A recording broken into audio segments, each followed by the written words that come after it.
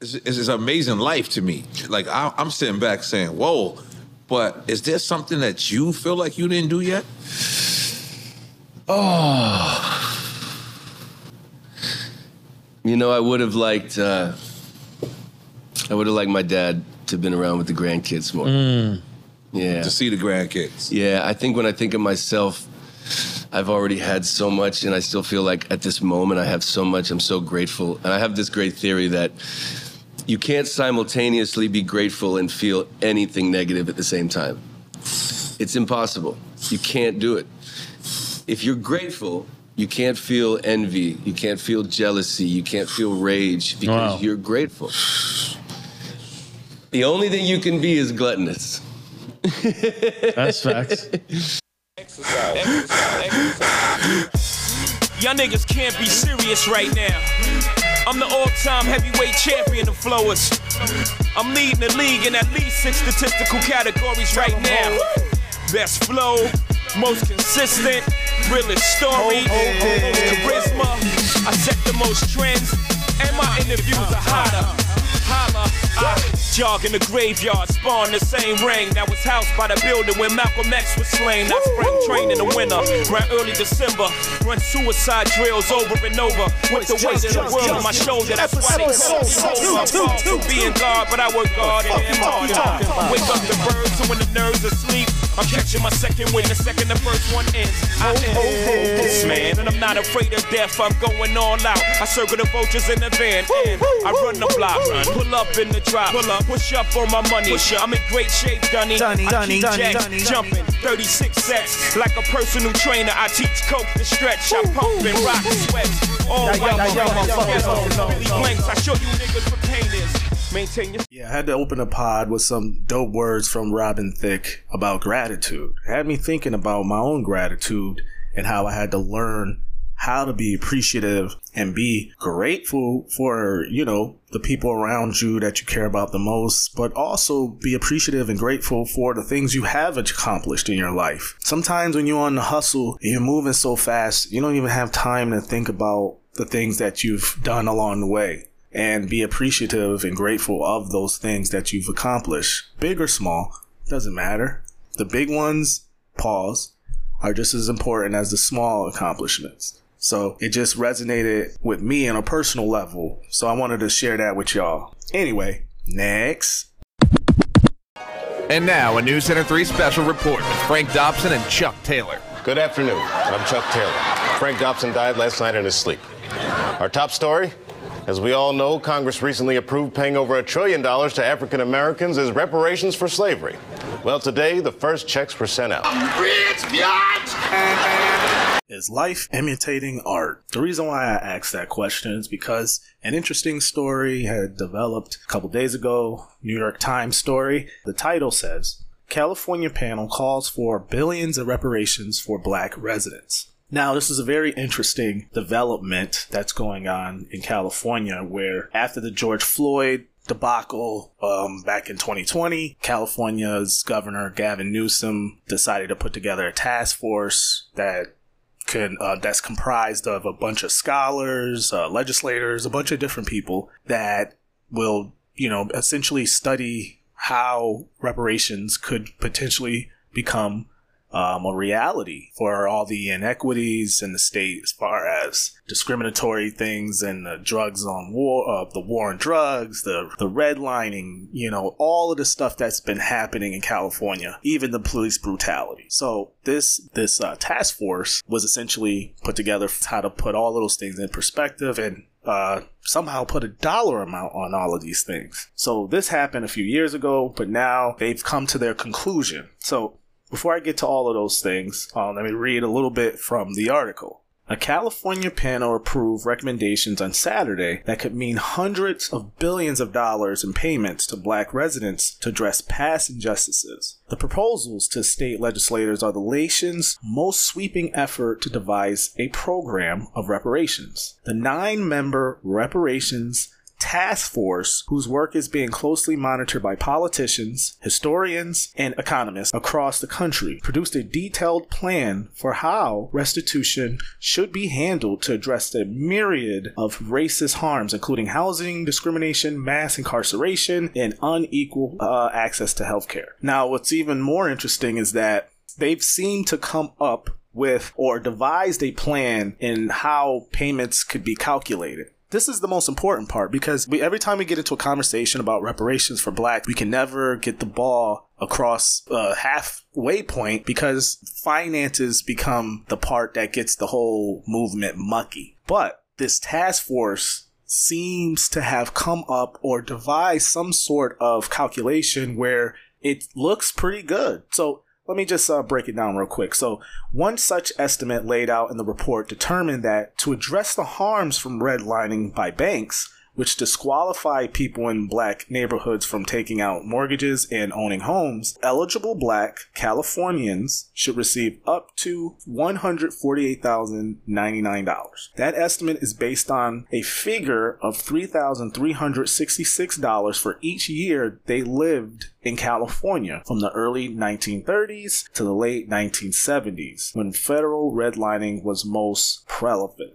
Now, to address the impact of over-policing and mass incarceration, the report estimates each eligible person will receive $115,260, or about $2,352 for each year of residency in California from the 1971 to all the way to 2020 during the decades-long war on drugs. Yeah, so let me stop there real quick. So they clearly have come up with some kind of calculations to how these payments will be calculated and how they will be dispersed. So the financial part of the argument that always mucked up these conversations in the past when it comes to the federal government and giving us ancestors what we fucking deserve was always finances. How do we do it? How do we do it? How such thing can be done? Well, these guys have laid out a blueprint on how it could be done, not just in California, but nationwide. So let me get to that in a second. Let me read this part. So for those who,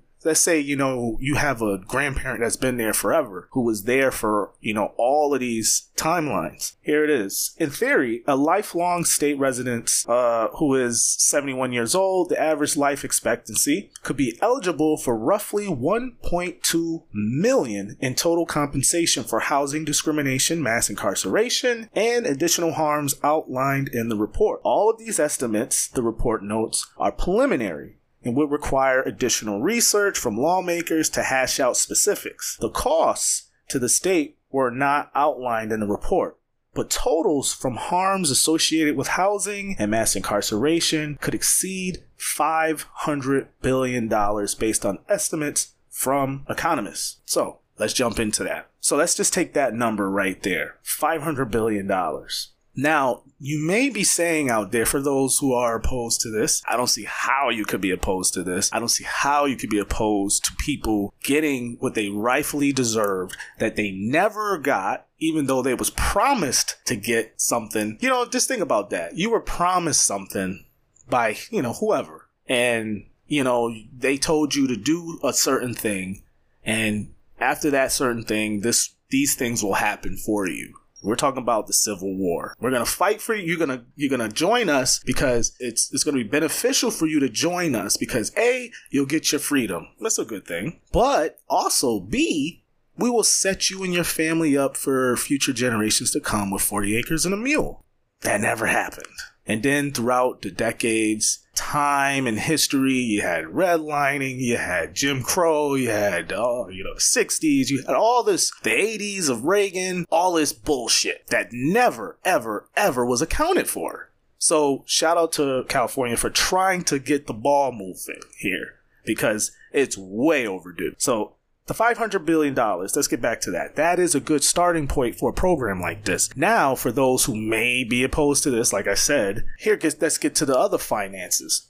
How can this be done? Man, that's a huge hole in any kind of, budget or anything of some sorts when it comes to a state. It's a state. It's not a country. How can they afford this? Let me put you on game real quick. California is a $3 trillion GDP every year. Well, actually, that climbs. Another thing about California that you may not know. Last year, around the end of the year, about November, December-ish, Cali became the 4th largest economy in the fucking world. The world, Craig. The world. Think about that.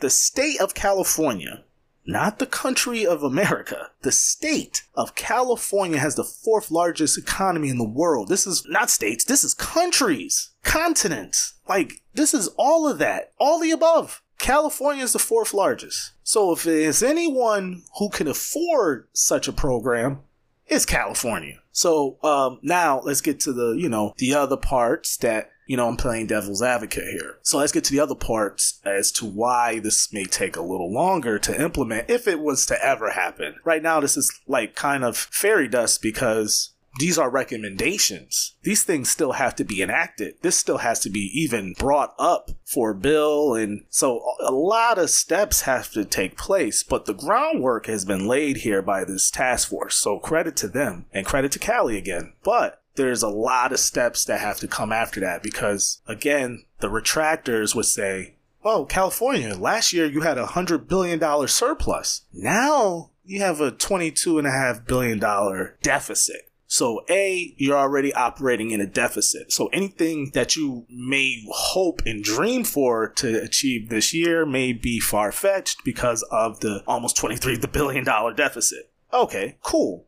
Put that to the side. You still have the groundwork in place to really, really change some of the sins of the past when it comes to this goddamn country. Let's get to another quote here. And this is from an economics professor in Tulane. His name is Gary Hoover. I'm going to read a quote that he said and why this is an important thing to do. He said, "This is about closing the income and racial wealth gap in this country. And this is a step. Like I said, it's a step. You have to make a good step, and this is one of those." He also goes on to say, wealth is sticky and is able to be transferred from generations. Reparations can close that stickiness. So remember when I was talking about mucking things up? That's what it is. It's all mucky. When you get into the money, it gets really hairy. It gets sticky. Pause. You know what I'm saying? So this is definitely a good indication of people finally being awake at the wheel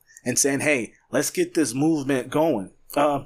Another tidbit that I want to throw in here for you guys to know is like just some statistics. The median wealth of black households in the United States is $24,100 when compared to $188,200 for white households, according to the most recent Federal Reserve Board survey of consumer finances. In California, a recent report from the Nonpartisan Public Policy Institute of California found for every $1 earned by white families, black families only earn 60 cents. The result of disparities in, among other things, education and discrimination in the labor market, which I've felt all of this.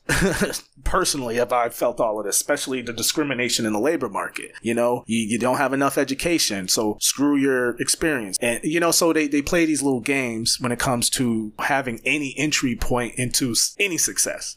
Anytime you hear something like this, especially in a big publication like the New York Times, there is some movement happening. Then there is going to be some type of groundwork laid out in a state like California, which is supposed to be, a really, the most liberal state in the country, really.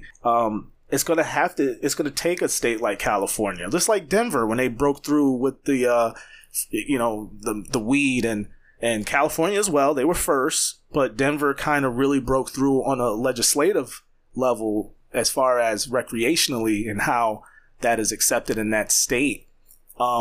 It took someone to kind of move the ball a little more forcefully. So hopefully California is that boulder that's coming down the hill to wake up other states. Because you gotta understand, in this country, nothing's gonna get done federally. The federal government is completely bought off by all the corporations and all the wealthy folks. That's a fact. So the only hope you have to get any kind of decent legislation passed in this country is through the state. The state is like the last defense mechanism we have as citizens, because like I said, the federal government is completely bought out. So in order to get any kind of movement, just like we're getting movement with marijuana, reparations is going to have to be a statewide movement. California, I know California being the leader in that would definitely help things along. Who knows? Maybe New York would get involved. Maybe Massachusetts, like Boston, would get involved. You know, other places, southern states, you don't even have a chance really right now. But this, again, great step. I'll keep you guys posted on any future developments on this story. It's important, and I think our generation needs to we need to nag our local officials and start bringing this up a lot more, so maybe we can get our own task force in our own states and push this forward. Because if you're an ancestor to slaves like me, then this is definitely something that's beneficial to not just you, but your families down the road.